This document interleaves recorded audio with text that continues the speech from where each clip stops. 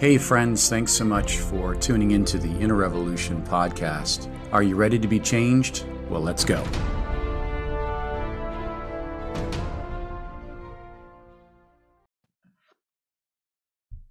Hey friends, thanks for being with us on another Inner Revolution podcast. Wanted to spend a couple of episodes on coping mechanisms, and I want us to just think a few minutes in regards to how we handle difficult emotions. And I think a lot of sin is connected to how we deal with trouble, how we handle things we cannot change. And what happens is we have self-defense mechanisms and coping mechanisms to alleviate stressful situations, stressful people, maybe pressures and triggers that cause all of us to want immediate relief. Unfortunately, in the day and age we live in, where there's instant impact and instant stimulation, we go for feeling better as our primary goal rather than dealing with root issues. And I'd like us to think for a minute in 1 Thessalonians 5:23, God has a plan for us, body, soul, and spirit. What I mean by that is that you and I, as believers, have three persons. We have our body, which is world conscious, our soul, which is self-conscious, and our spirit, which is God conscious. And this trichotomy is important to understand because as we process knowledge and difficulty and success for that matter, really depends on how we, in what part we're living in. If we're living just as the body as the center, as the metro man, we could say, then image and reputation is everything, and therefore we will potentially, break God's laws or emphasize self over the principles of God so that we can keep our image to the world. If we're living in our soul, which our soul is, a lot of us live in our soul actually, which is moods, feelings, emotions. I call it floating information that is just moving around and doesn't really have a place, or it's unresolved. Maybe things in our past, we are triggered by certain things, and immediately there's an emotion that comes to the conscious mind, and all of a sudden we're in a real life response, and it could be an overreaction, or it could be just depression, or some sort of attitude that is coming from our subconscious, which is this area of our soul that is all about how we feel and how we emote. And shockingly enough, if we look at our emotions, God has created them to appreciate the things of God. But emotions do not think. They do not think, they just emote. So a lot of coping mechanisms, someone might pick up the bottle, someone might smoke something, someone might look at have a sexual addiction. There can be a lot of different addictions. Narcissism, being a narcissist. I mean, all this emotes from our soul. And this is why over and over David talks about, bless the Lord, O my soul, and all that is within me. Bless his holy name. Because we can't do that unless the Spirit, who is God conscious, is controlling our lives. And so our coping mechanisms really have to be mechanisms that bring us to God and that are focused in the Spirit. And this is where we find great relief, actually. It may not be immediate, but what it does is it brings us into a place of contentment. In 1 Timothy 6:6, for godliness with contentment is great gain. I mean, obviously, there are times somebody might binge watch movies to just decompress. What is that? Actually, your body physiologically is receiving all this information without a filter. And we have to be so careful because our eye gate is the window to our soul. So let's say we're praying for something. Maybe someone's praying for a relationship. They really want a companion, or they really want someone to share their life with. which is a beautiful desire. But if we do it in our soul life, then all we're looking at is on the outward. We're not focused at all, maybe as a primary focus on, does this person share our values? Is this person a believer? Is this person walking with God? But their looks, their charisma, what they offer, what they bring to the table is more of a driving factor. That's all soulishness. So with soul, again, we can get in trouble. We can get into trouble very fast, because if we're just operating with feelings and not the facts of the Word of God, not the faith of the Word of God, then no wonder our world is so depressed and so double-minded and so disillusioned today. And they're overreacting. And anger is so much a part of the atmosphere today, because people are frustrated because they're living in their soul. So what's the answer? Well, we have the conscious mind, which is a real-time response. We have the subconscious, which is just under the surface, where the moods and triggers and information is floating. There's really no stability there. It's just like maybe as we sleep, we dream, and we have fragments of information that we've collected throughout the day. And this becomes part of how we dream. And people have these strange dreams, and they wonder, what is this strange dream about? And it's because it's coming from the subconscious. Now, if you go deeper, if we could say the iceberg principle, you go to the very depth, which is the unconscious mind.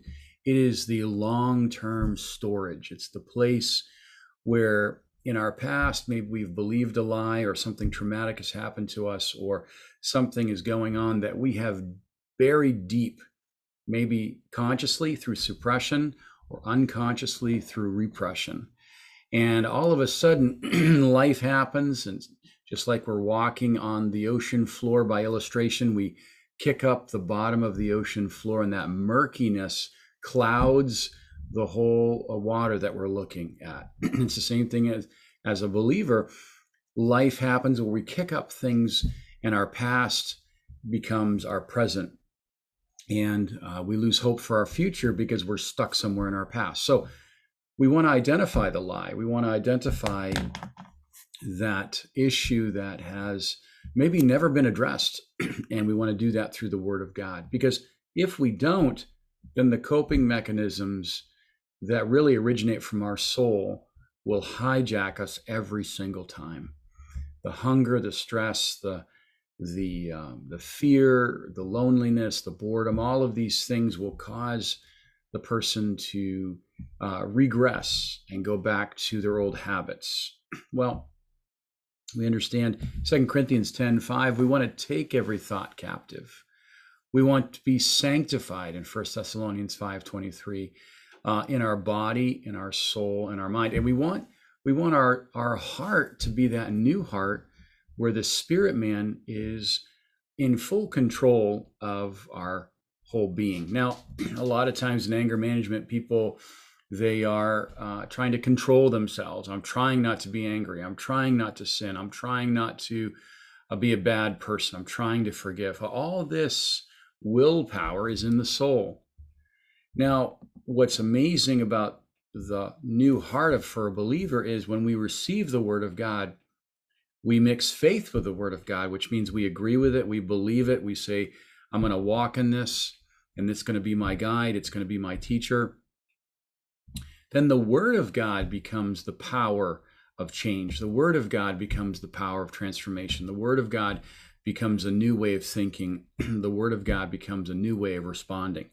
So it's amazing, as we take in the Word of God and we're prayerful, then the things that triggered us no longer trigger us anymore, or they're less and they're starved out. The things that bothered us or get under our skin, symbolically, get in under the subconscious, so it just festers there and rots. It's like mold. It thrives in a dark place, and it's like, okay, Lord, we want to shine your light there and remove all the organic material so that there's no festering and no evil or cantankerousness that grows in us. So how do we handle our difficult emotions? How do we handle maybe these issues that we want immediate relief. And so here's a few things. Number one, we must recognize, first of all, we cannot change always everything that's happening to us, but we certainly can change how we respond to it. That's number one. So many victim mentality nuances we hear every day, like I was born this way, or this is who I am, I'll never change, or that failure complex is really devastating because we enable our coping mechanisms. And why does someone go and do drugs or carouse or drink? Because deep in them, in the unconscious, there's a lie, there's something broken that God wants to root out in Matthew 15:13 and heal and give you a new present, a new life, a new now. So recognize you cannot change everything, but rest in the Lord, knowing that He is aware and He loves you and He's working and doing the deep work. Number two, being prayerful and reading our Bible. This is the engine and the ability to get ultimate relief. In a difficulty, when we come to God and maybe we're quiet, maybe we're just yelling at Him, maybe we're just upset or just don't even know what to say, God says, just rest in me. Just rest in me. Let me minister to you. Let me love you. Let go of that pain. Don't try to fix it. Just let it go. Maybe it's abuse. Maybe it's a culmination of things, maybe words that were said throughout the week, and all of a sudden it just hits you like a semi. It's like, just be still before the Lord and talk to Him, talking to the Lord. And our Bibles, I can't say this enough, our Bibles must rewire us, may instruct us how to think, instruct us how to feel. Sometimes what can happen, people will numb the pain and they'll just turn off what God has intended to keep turned on, and that's our emotions. But emotions must respond and be governed by something deeper than ourself or deeper than our wants. So, someone might say, I'm trying to just numb the pain or not think about something anymore. And maybe they take the pills and they take all these things to take the edge off. And God is saying, let's deal with the root issue. Let me love you. Let me show you my forgiveness. Let me show you hope. Let me show you kindness. Let me show you good in your future. And then what happens? We learn to trust Him. We learn to be in a place where we say, okay, God, I'm not going to try to change this. I'm not going to be a prisoner, but I'm going to cope in the right way. Because what happens if we just drink or smoke or shop retail therapy or talk incessantly? These are just going to keep us in a circular way and ultimately will complicate the matter rather than help the matter. Thirdly, be with people that are edifying. I think this is a big point too. This is why being in a church family is so valuable, because being around people that can derail your thinking and cause you to point to something edifying, be around people that don't reinforce your weakness, but be around people that are going somewhere in their life, because we are who we hang around. These influences really attract the soul and cause it to be constantly disrupted, constantly in a place of division. When someone goes through something and they tell everybody about their issue, but they don't go to the right people, they don't go to the source, they don't go to the root of the problem, they don't even go to God, let's say, what's going to happen? Well, their problem will become bigger and bigger, and the coping mechanism will need to be stronger and stronger because they're hurting greater and greater. So coming to God, we say, Lord, I collapse in your arms today. I don't like this. I don't want this. I don't deserve this, whatever you want to say. And God is saying, let me show you my mind about you. Let me show you my heart about the situation. Let me show you the opportunity of why you're in that difficult place. And then lastly, we could have a huge list here, but speak to yourself rather than listen to yourself. And this is the issue with the Word of God, is it's not that we are in denial, but we are channeling, if we could say in the right sense, we are guiding our emotions to learn how to think with God.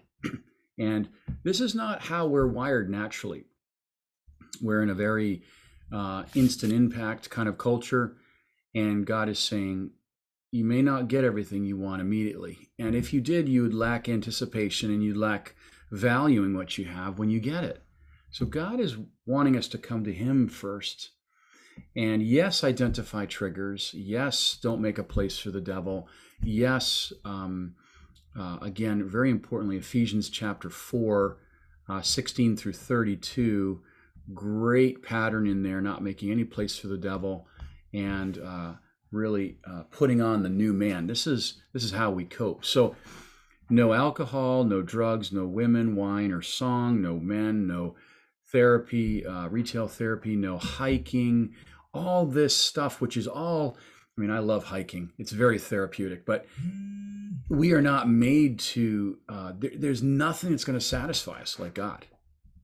Now, again, I want to say this again, rest, recreation, sports, fun, these are great things. They are, and they're important. But if they're inordinate, which means if they take over our life, then we have to ask ourselves, is this a coping mechanism? Is this something that's taking the place of the Holy Spirit? Now, we have balance and everything is good in moderation, but my point is this, is that if it doesn't glorify God, or if it takes me away from God, or if it's something I haven't given to God, then these are things that are going to take us away from God and steal our capacity and to know him. So maybe today you're suffering in a coping mechanism. Identify it. Don't isolate yourself. Get with people that are edifying, spiritual, that can challenge you to grow and to give you hope. Don't lose hope today by just, and we will lose hope if we just look at our situation without God. And this is why fear can be so crippling. But let's talk to ourselves. What is God saying about me today? What is God saying about my situation?